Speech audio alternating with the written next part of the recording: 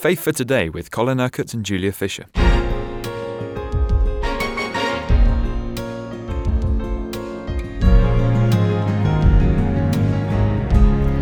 Psalm 66 is where we're starting our programme today, Colin. We're out to discover more about the character and nature of God.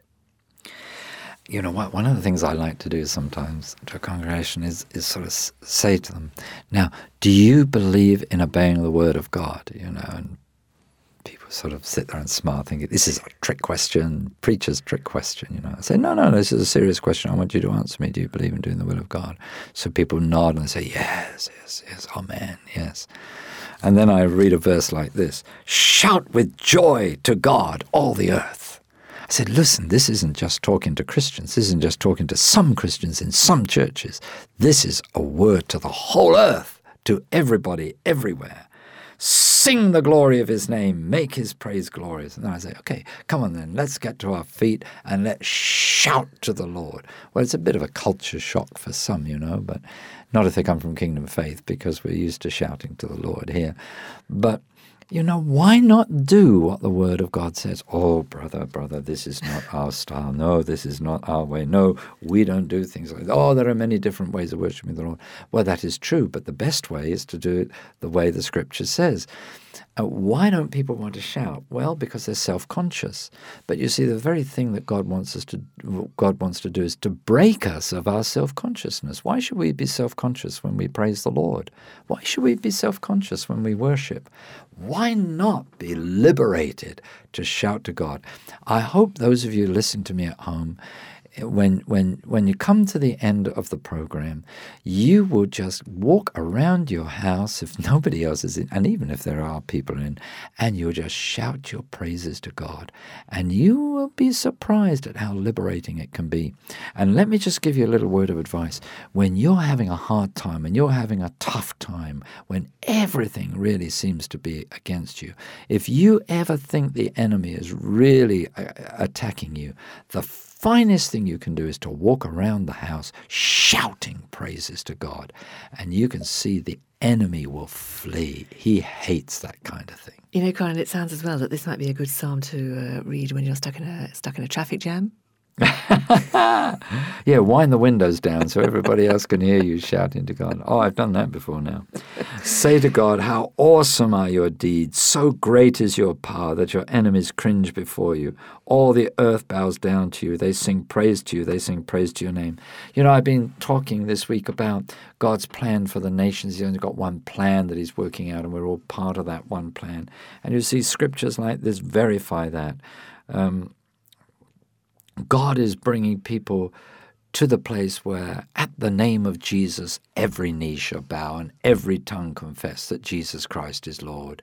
They may say that God doesn't exist now. They may say that they believe in this one, in this prophet, this person, this religion, that religion. But in the end, every knee will bow and every tongue will confess Jesus Christ is God. He is Lord. Now, interesting that this psalm talks about God testing us. He says, you refine us like silver. Now, God does sometimes put us through challenging situations. You're too right. Doesn't he? He most certainly does. We all go through very testing situations. But one of the ways in which you grow in faith is by trusting the Lord in the midst of adversity. When I look back, I can think of several periods of my life where I would have chosen that the events would have been different from what they actually were. But I can, in retrospect, see God's wisdom in allowing me to go through what I went through. I'm not saying that that was necessarily always his best purpose, but he allowed me to go through certain things. And always at the end, there is a beneficial result. There is good fruit. Because I don't believe there's anything that God allows in our lives from which we cannot learn, and that therefore can be put to good use for the kingdom of God. And the promise is that he will, as it says in verse 12, bring us through to a place of abundance. That's it. That's it. And you hear me saying again and again on this program that, it doesn't matter what the circumstances appear to be like. God is the one who brings you through those trying times and out into the spacious place, into the place of abundance. Absolutely right. And if we move on to Psalm 67, I think back to my choir boy days again, because, of course, this was the wedding psalm. We were forever singing this at weddings. How does it go? Oh, no, you don't need another demonstration.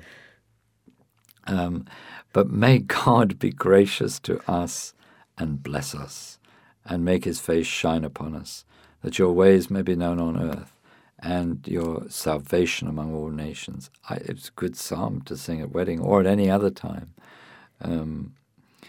I used to wonder when I was a choir boy, perhaps it was sung at weddings because of the last verse, then the land will yield its harvest, which means that the people that are getting married are going to have lots of kids. But, that was just the thoughts of a young boy. But but this is a psalm for any occasion. Let God be gracious to us and bless us and make his face shine upon us every day, no matter who we are, that we may know his ways and that we may make his ways known to others, that we may live in the good of the salvation that he's given us, and that we can make his salvation known among all nations. May the peoples praise you, O God. May all the peoples praise you. May the nations be glad and sing for joy, for you rule the peoples justly and guide the nations of the earth. May the peoples praise you, O God. May all the peoples praise you.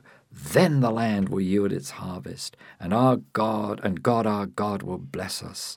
God will bless us, and all the ends of the earth will fear him. Now, when will the land yield its harvest? When the people are praising him. So is this a prophetic psalm? Oh, yes. It's a prophetic psalm, but also a directive psalm, I believe. I believe it's a psalm which says to the church today, praise God with all your might.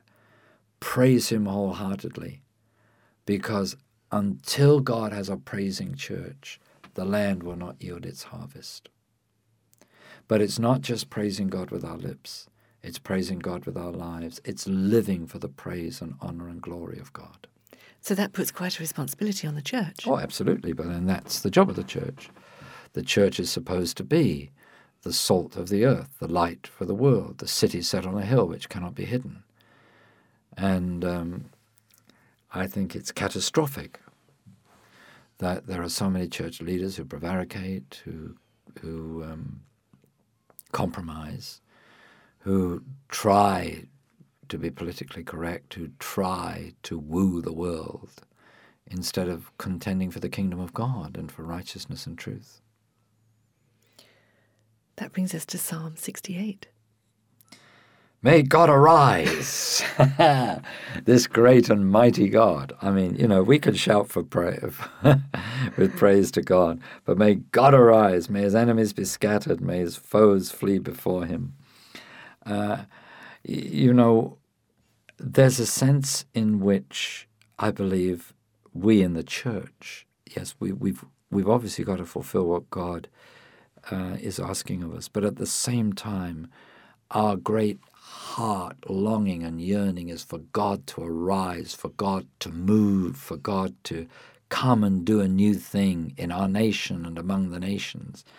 And it's amazing how when there is that yearning and that longing in the hearts of his people, and they're praying and crying out to God accordingly, that God does do that. I believe what God does is to stir the hearts of his people, to get them praying like that, so that can then release a move of God in the nations. Now we're searching for the nature and character of God, and here in this psalm in verse 5, we see that he's a father to the fatherless, a defender of widows, and he sets the lonely in families. Yes, we have these two sides of the nature of God: great, mighty, holy, the universal God, who is the creator of the universe, who has his plan and purpose, and yet at the same time, the father to the fatherless, the defender of widows, the one who sets the lonely in families. He leads forth the prisoners with singing. You just understand from all this the deep love, compassion, care, and concern that God has for every person. When I'm driving through an area where I've never been before, and you see all these rows and rows of houses, multitudes of people, and I think the Lord knows every one of them. The Lord knows what is going on in the life of every one of them. The Lord understands the needs of every one of them. And the sad thing is that many of the people living in those houses don't know that, don't understand that, don't realize that God has such care and compassion for them, and would want so much to be a part of their lives and to actually speak into their lives and to provide for them and to meet their needs and so on. So I think it's a great and wonderful privilege to see people coming to the Lord and to see their lives being changed and transformed, and to see them coming to know that God does really care for them, that his love is very, very tangible. It's not an experience, it's not an emotion. It's a love that is expressed in the way that he gives and actually meets the needs in our lives. It's a practical love.